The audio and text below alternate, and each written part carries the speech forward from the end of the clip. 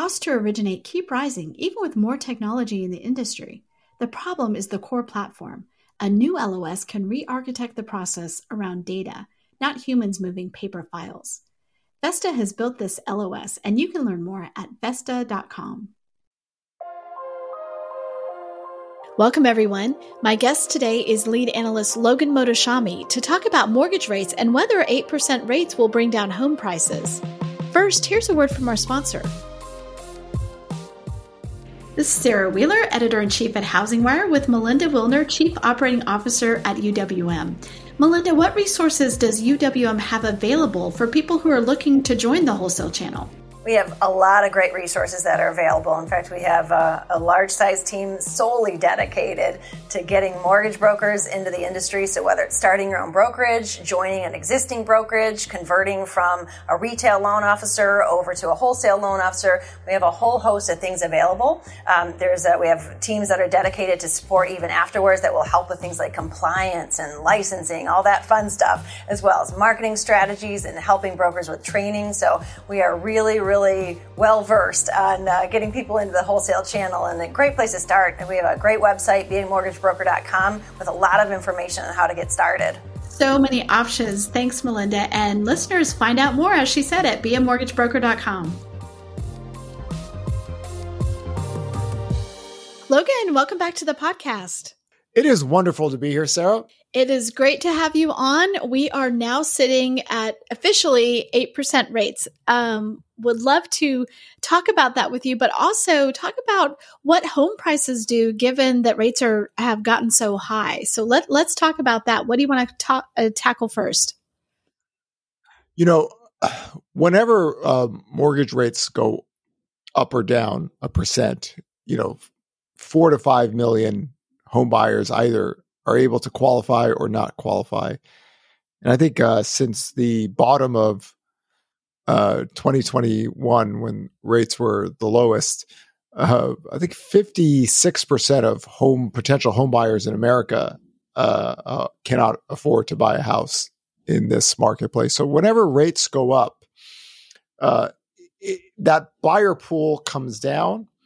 And then you're just basically working off of the supply and demand equilibrium. So last year was, to me, like the craziest year you'll ever see in housing. It was almost like a Shakespeare play, 4 different stages. But what we've seen this year is housing was stable when mortgage rates were 6 to 7%. Wasn't anything gangbusters, but stable. Now we have to really focus on the weekly data more than ever, because it's been since the year 2000 since we've had 8% mortgage rates. But in reality, it's not just mortgage rates. We just came off of 40% home price increases in a very short amount of time. So to me, it's always the total housing cost that matters more than anything. And the one variable just went up another percent. And that should create what we always want to track on the weekly data. Inventory increasing because of higher rates. It takes longer to sell a house. Price cut percentages should increase as demand weakens. Now, the existing home sales report yesterday, for the first time, we were able to break under 4 million. The sales held up actually a lot better than I thought it would, but we're still under 4 million. Again, it's really rare in America to trend under 4 million, but that's how much demand has fallen. And as rates keep on increasing, rates are simply too high to grow sales. So that's what we're going to really focus on the next few weeks, because now we're going to have to focus on data with an 8% mortgage rate and see how fast the price cut percentages increase. Because up until this last week, price cut percentages were about 4% below last year, even though the total housing cost is actually higher now. We haven't seen an escalation in price cuts. And I think that's the thing we track always, because when we see housing data break on the weekly data, it'll be too long before the other data lines will capture it, because the sales data are just simply too old. And that's why we always believe in tracking forward-looking data. And this is a material change, not just because of the 8% number, but we went from 7 to 8% in a time where home prices are still rising. So the total housing costs gets impacted. You have less buyers in the pool. And what does the data show? And that's going to be the more interesting aspect going out the last few weeks of the year. This has been one of the really interesting parts of this housing market, and unique parts is that typically when you have rates going up, you would have some, moderation in home prices rising, and that just hasn't happened. So I'm glad we're having this conversation. Do you think there's also just like a psychological thing to where people are like, with these high rates, I can't, I'm going to price my house differently? Humans always have quirky psychological levels. Is 8% much different than 7.75%? No, but 8% might make a buyer go, hey, listen, I want a deal. Rates are higher now. I think that definitely works. I think if you're a buyer in this market, you're going to say, hey, listen, I don't want to pay full price. You start giving lower offers into the case.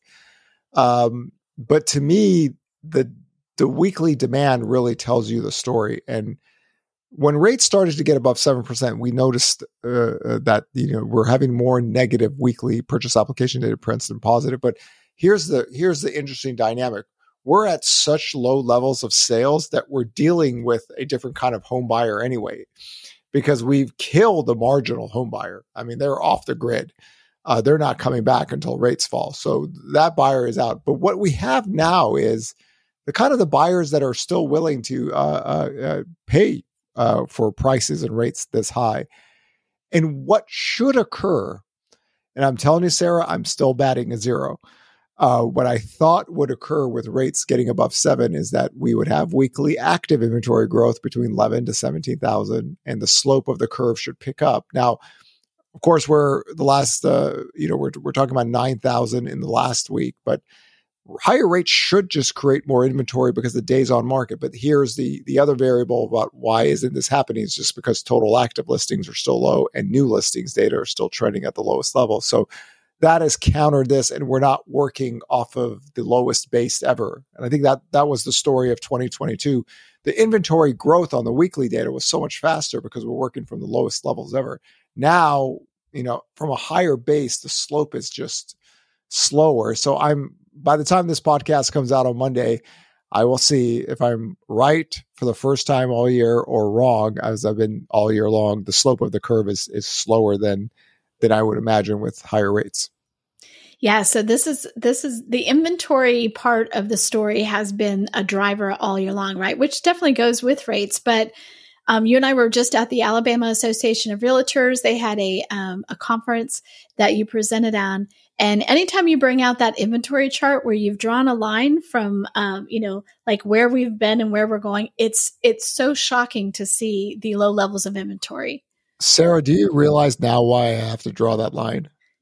I do. Because it's like so apparent that, and I think what people would just naturally imagine is that they're trained to believe that inventory can escalate when you have normal credit channels. And that would mean that you have a lot of buyers in the mix who all of a sudden couldn't afford a house, right? And some of that occurred last year where, people were just trying to sell their homes and all of a sudden mortgage rates kept on jumping 2% here or there. So it's different. But the laws of supply demand equilibrium still work, right? I mean, home prices were falling last year in the second half of 2022, even with total active inventory low, even with monthly supply low. What I believe would occur now is monthly supply should be growing.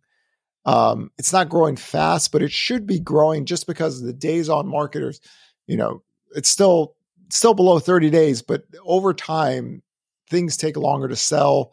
And then if you really want to sell your house, you cut prices or you give more sellers credit. The builders are really efficient in doing this. Existing home sellers, not so much. But again, because total days on market are still low and active listings are low, they don't feel the pressure to do this. So for me, it's going to be more interesting what happens as long as rates stay up here.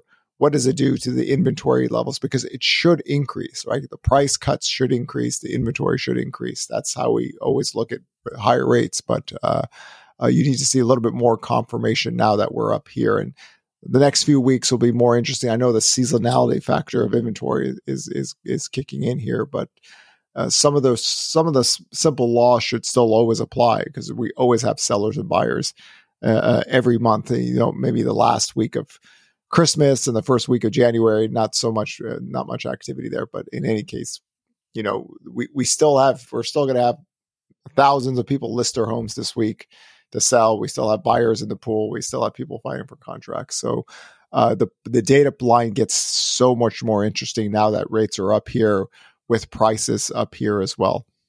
So another complication in this whole scenario is what we're seeing with the buyer broker commission lawsuits. So we are going to have, Housing Wire is going to have people on the ground in Kansas City covering that trial. We've been doing daily coverage already, but we're going to be there in person because this has huge implications. And one of the things that when we were at this realtor event, they were talking about is like, how does that, if the buyer does indeed, if they're going to have to pay the commission for their agent, there's lots of things there. They might be able to negotiate a lower rate. They might be able to do some things, but also the seller might might have to then reduce the price so that what they have to come up with at closing is less. Do you see that being a big factor here? I think we're going to need at least 3 to 6 months after everyone is kind of on the same page to see how this works. I remember when TRID first came out, it was a disaster the first 30, 45 days. In fact, it was such a disaster that we had home sales fall noticeably month to month just because things took longer to close. So everything kind of closed in the next month because nobody quite understood how TRID was going to work. And there were so many mishaps toward the end of closing.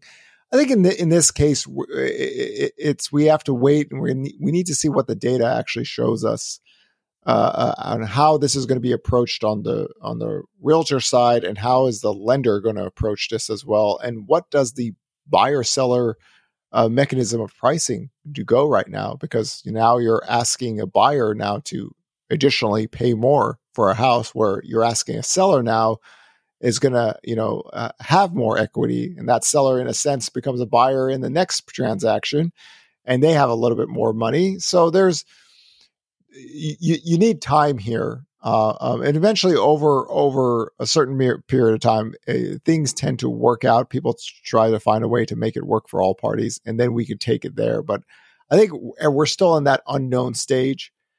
And when the unknown stage is, nobody's quite ready to know what to do, especially maybe on the lender broker side. And it's just, we have to have a clear set of rules. If we don't have a clear set of rules, then nobody knows exactly what to do. But once that's in, then we get to see how that works out. But again, this is another housing inflation story. In a sense, you're now asking buyers to bring in more to the mix, and that's we'll see how that impacts how the purchasing goes in the future. Is there a metric you look at, or is there some correlation where you can say, so rising rates at 8% should have X effect on the home prices? Like, do you expect to see, like when you say, will it affect home prices? Is there a correlation you can make based on the rate? I'm never a fan of doing standard rate sales price models, just because it really depends on where the inventory situation is and what are the buyers in the pool mix. I think if I would have gathered so many people on December 15th last year, which was Logan's Day, by the way, and if I told everybody mortgage rates would be 7 to 8%, in 2023, I'm pretty sure everybody would have said home prices would be down 11 to 13%. And then I would ask them, well, what's your model on that? And they would go, I just guess. And I go, okay, that's what everyone does. Everyone's guessing, right? We're already seeing people randomly throw up percentages. By the way, I love the random throw up of percentages that people do, because it's either 10, it's either 15, or it's 20. Like, I just like these round numbers.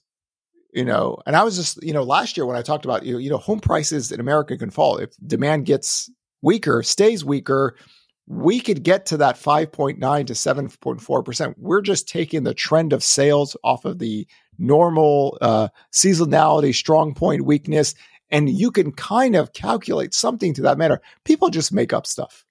Like I'm watching, it's like a Wall Street firm. So maybe it's 5% decline next year. So nobody really knows. The best way to look at this is look at live weekly current data and let the data kind of tell you this. Because Sarah, I'm telling you, the craziest data line still to this year is that the price cut percentages are lower this year than last year. And rates are higher and home prices are higher. So that wasn't on anyone's bingo card, right? I mean, nobody would have thought that wouldn't have made sense to anybody. But that's the reality of the world we're living in. And this is one of the reasons why I try to stress last November 9th that, you know what, home sales are crashing so much there. We're going to get to 4 million. And people, why is that 4 million number? So I said, we don't usually break under 4 million with any kind of velocity. And here we are, the existing home sales print was 3.96 million. So we're just kind of hovering here because these home buyers are in a different category than the ones that were buying homes when home sales were above 6 million. Those people are gone. They're not even part of the equation anymore. But this here is, to me, like the key line. Is it going to be the first time in history where we just have a noticeable downtrend kind of below 4 million and it keeps on trending lower? That would really have to be off of affordability or credit getting massively tighter. And housing credit really can't get massively tighter because it's all basically 30-year fixed loans. So I am so curious to see how the weekly data is going to look now, because we're still living in an environment where inventory is still negative year over year and price cut percentages are negative. And to me, I could only explain that with these buyer profiles are different than the ones that we were when home sales were higher. So the velocity of sales falling and price cuts increasing, it's not the same as it was when we were running at 6.5 million home sales with 3% mortgage rates. Now it's different, but the same rules apply. I call it, the big three: higher rates, more inventory, weakness in demand. Okay. And then what we want to see is how much do price cut percentages increase to sell product? Like the builders have no problem doing this. They do whatever to move product, but existing homeowners, whole different ballgame here. And that's why we track the weekly data so closely. This is Sarah Wheeler, Editor-in-Chief at Housing Wire, with Ryan Marshall, CEO and founder of Equity Protect, to talk about a very specific and growing kind of fraud risk. Ryan, how does Equity Protect prevent deed fraud from occurring? So we've successfully devised a range of methods that harmonize the elements that exist. So certain laws, certain constraints, and customary policies that occur within title companies and the recorder's offices. Our approach combines a multi-factor authentication, very similar to one that you would find if you're logging in and out of your bank account, an authenticated transaction hyperledger layer, and a newly crafted and copyrighted property notice form that we serve as a public security lien. So in essence, our service parallels similar to a credit lock that you would find with your credit bureau. Property owners retain absolute control, and they alone are the only authority that can unlock or lock their property to any subsequent transactions. Ryan, thanks for letting us know about that. Listeners, you can find out more information about deed fraud and how to prevent it at equityprotect.com.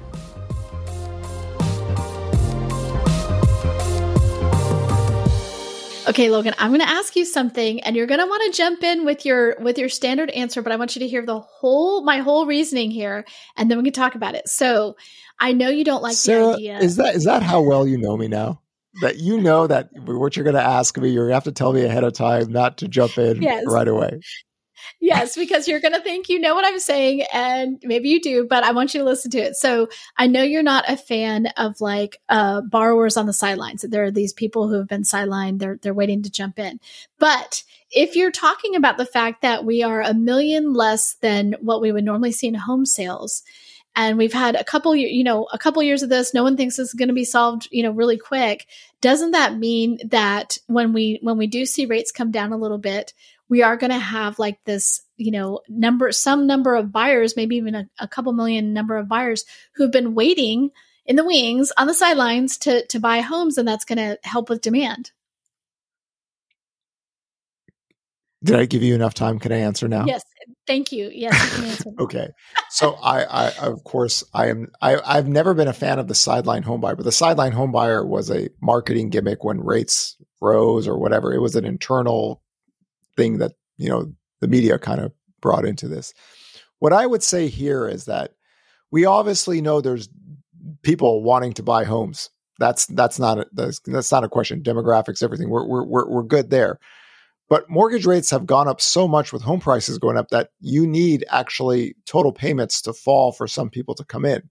So not so much of a sideline home buyer, but demand has been repressed because the total cost of housing has been depressed. When that gets better, because home sales are at these very low levels, you can add an additional 500,000 to 700,000 buyers into the pool. How do we know this? We saw this already late last year, early this year. You just get rates down to 6%. You get an increase of sales because we're working from a low bar. Now, I don't think this would work if existing home sales were trending at 5 million, but here at 4 million, it's very workable, and we've tested it already.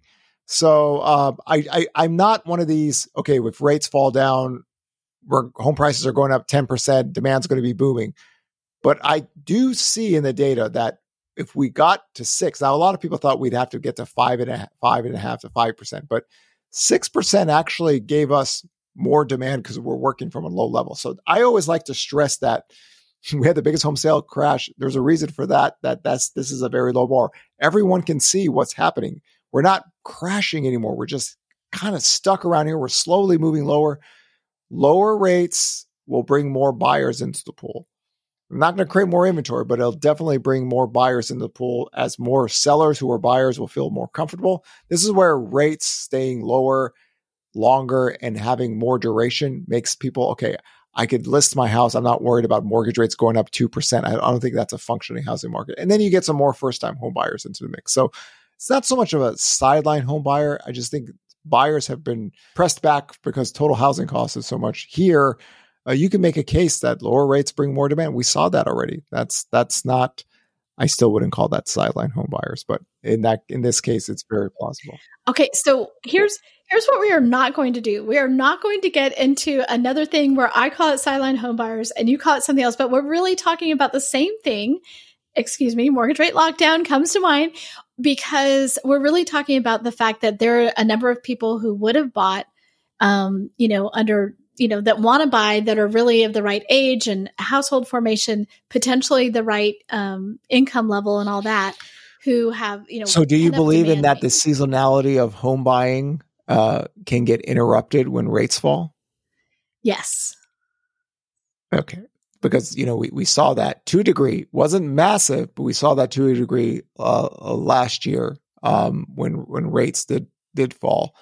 I would stress rates falling and staying lower for some time can get more people into the mix. Because what we've seen with the new listings data is that what people don't want to do in America is that, okay, I can buy a house if mortgage rates are 7% or under. You list your homes, you're getting your family ready to move, and then all of a sudden Powell says something. Oh wait, he did say something crazy yesterday. And then all of a sudden rates go out, jumping up, and then you're like, I don't really want to buy a house at 7.5, 7.8, 7.5, or I can't buy a house. So I think one of the things that we've learned with new listings data is that even with 3% mortgage rates, new listings data was trending at all-time lows. But here, there's a concern of your livelihood, of moving your family, and then all of a sudden, if rates jump on you, this is a whole process, right? You got to tell your kids you're moving, you're going to new school. All these things have to happen, and the volatility of rates has really pushed people to, be a little bit more cautious in listing. But one thing positive so far this year is that new listings data is trending at the lowest levels ever, and it's not taking another new leg lower, no matter how high rates is. I'm hoping that's the case this weekend too. The seasonality of decline is very normal. It's on trend. There's nothing wrong with that. But we're finding a kind of forming a bottom here. We don't want this data to take another leg lower because, again, sellers are buyers and they're also provide inventory. Those two things going out is a really net negative for housing. So speaking of volatile mortgage rates, I did want to tell our listeners that we have on housingwire.com a mortgage rate center which tracks rates and now features updated every morning. You have a commentary there of a couple of sentences giving an overview of like what happened overnight, what you expect for the day. So people should check there. But I did want to come back and ask you about crazy Fed talk, because, you know, here we thought we had even a modified plan, and the last couple of days have been wild. Being a Fed won't pivot person and seeing what Jay Powell said yesterday, where he talks about, you know, higher term premiums, or, you know, the notion that, well, if bond yields get up, then it's really tight, restrictive, so we might not need to hike anymore. It's not in that sense to where you don't need to hike. It's more or less, I think they did not want things to get too restrictive to the point to where it might lead to a recession. But I do believe in the sense that Jay Powell actually, to me, is somewhat frustrated about the labor market. And the reason I'm going to explain this in this fashion: the Federal Reserve told us we're going to have a recession this year, right? They forecasted it. Their own people said this. They constantly tell us they're surprised about the labor market because they forecasted a recession. If they say they didn't do this or whatever, they're lying through their teeth.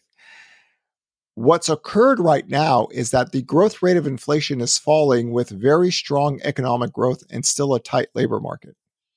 And this was never supposed to be able to happen, right? Because they keep on telling us we need below trend growth, below trend growth, below trend growth. So they're trying to thread a needle on, well, short-term rates isn't doing it. I mean, long-term rates can do it, you know, and they could easily change this, right? They're trying to talk the bond market down. It's not really working. They can change everything, you know, to make sure you have a soft landing. They're choosing not to, because their job in their minds is you have to attack the labor market. And jobless claims this week, the headline number broke under 200,000. So I'm going to say this because I've seen this be talked about. A lot of people in the real estate or mortgage industry are listening to people who say the labor market is not as strong or so. Guys, I'm telling you, jobless claims data has worked post-World War II for a reason. Labor market breaking because the financial benefit of you applying for unemployment benefits forces people to do that. So that data line has reversed to the positive, right? And continuing claims has a seasonal quirk, and that's going to rise. I understand a lot of people want rates to fall, and a lot of people are saying the labor market isn't this good or whatever. I know somebody that lost their job, and who cares? Okay, you know one person. I got 157 million people still working. We have positive job prints still, right? So jobless claims is the final data line that has to crack. And it went the other way. We're broke under 200,000 again. If I sat here and said jobless claims are under 200,000 in October headline, I would not have believed that. So this is why I've tried to get people to focus on jobless claims. Job openings is what the Fed likes to see. But at this stage of the cycle, when labor breaks, jobless claims always breaks. It's never not occurred. It's a 100% perfect correlation. So because you know someone that lost their job and has severance package and is still fine, this doesn't mean the entire labor market is breaking. And I think this is part of what's happened. The U.S. economy has outperformed everyone's expectations. Can this continue in a sense? No, we're not a 4 to 5% GDP country. But it really depends on, is inflation going to run mortgage rates or is the labor market? So I'm team labor market. I'm team job openings 10 million. I'm team, if you've read all my labor economic data articles in the last 3 years, you can understand why I said the Fed wants to attack the labor market. It's not going to be as easy as people think. But when we break above 323,000 on the 4-week moving average, the bond market will act differently. The Fed will act differently. But we're not there, and it did the reverse, right? So I've seen this for months. People say, oh, the household formation or whatever, this data line, birthday rates, none of that stuff matters. Okay, so if people are trying to tell you this, it's just not the case. Jobless claims has always been 100% correct. So that has frustrated the Fed.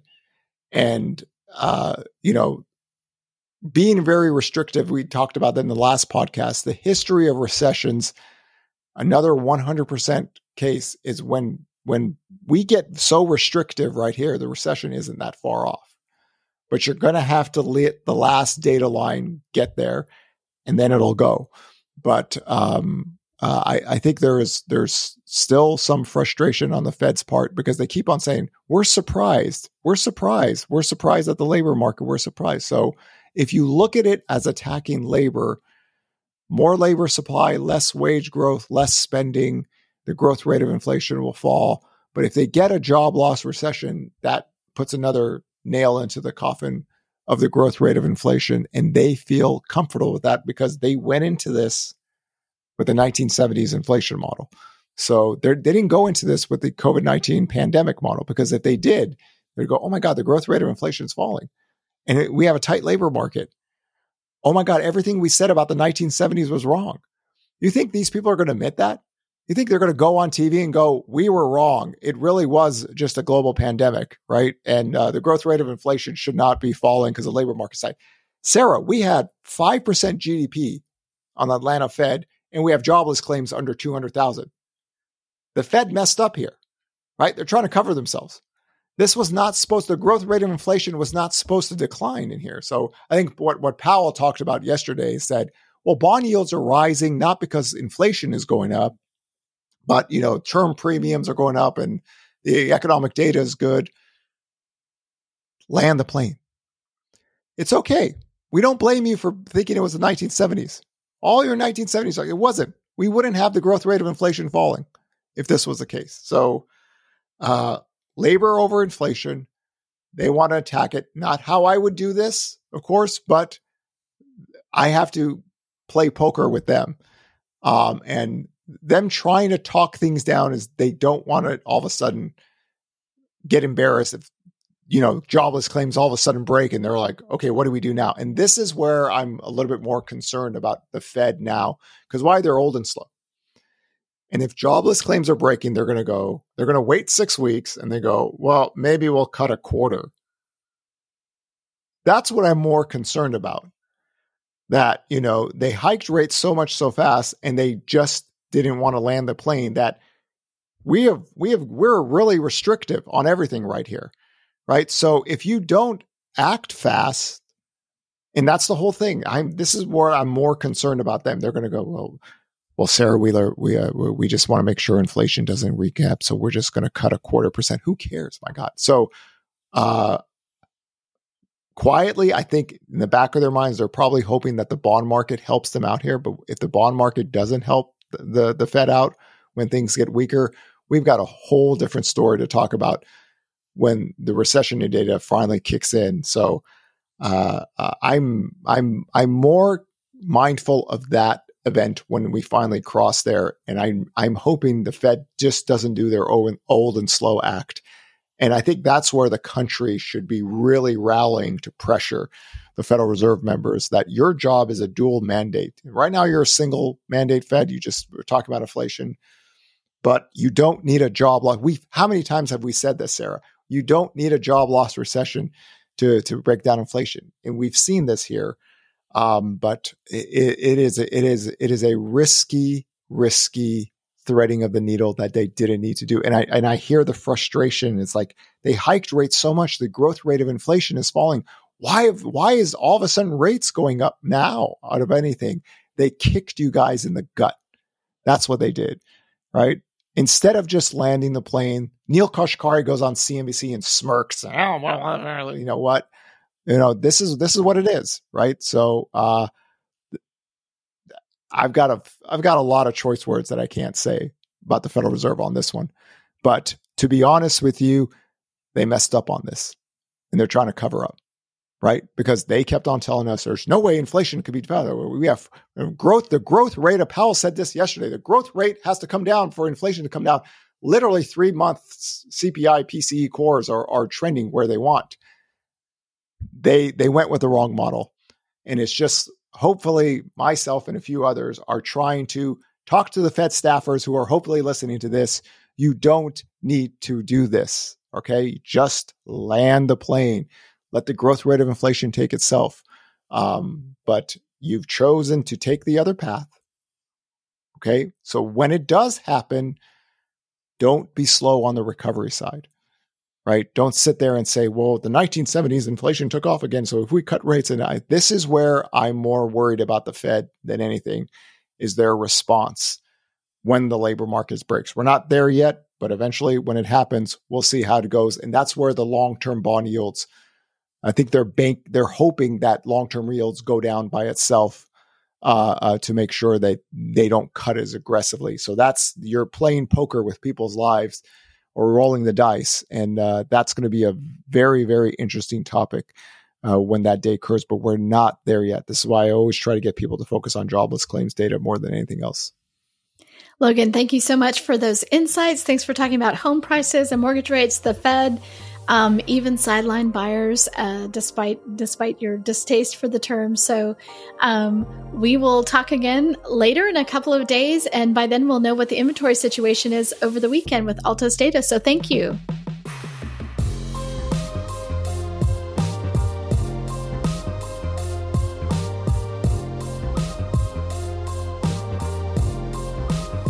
Thanks for listening to Housing Wire Daily. If you haven't already, we'd love for you to take a minute to rate the show and leave a comment.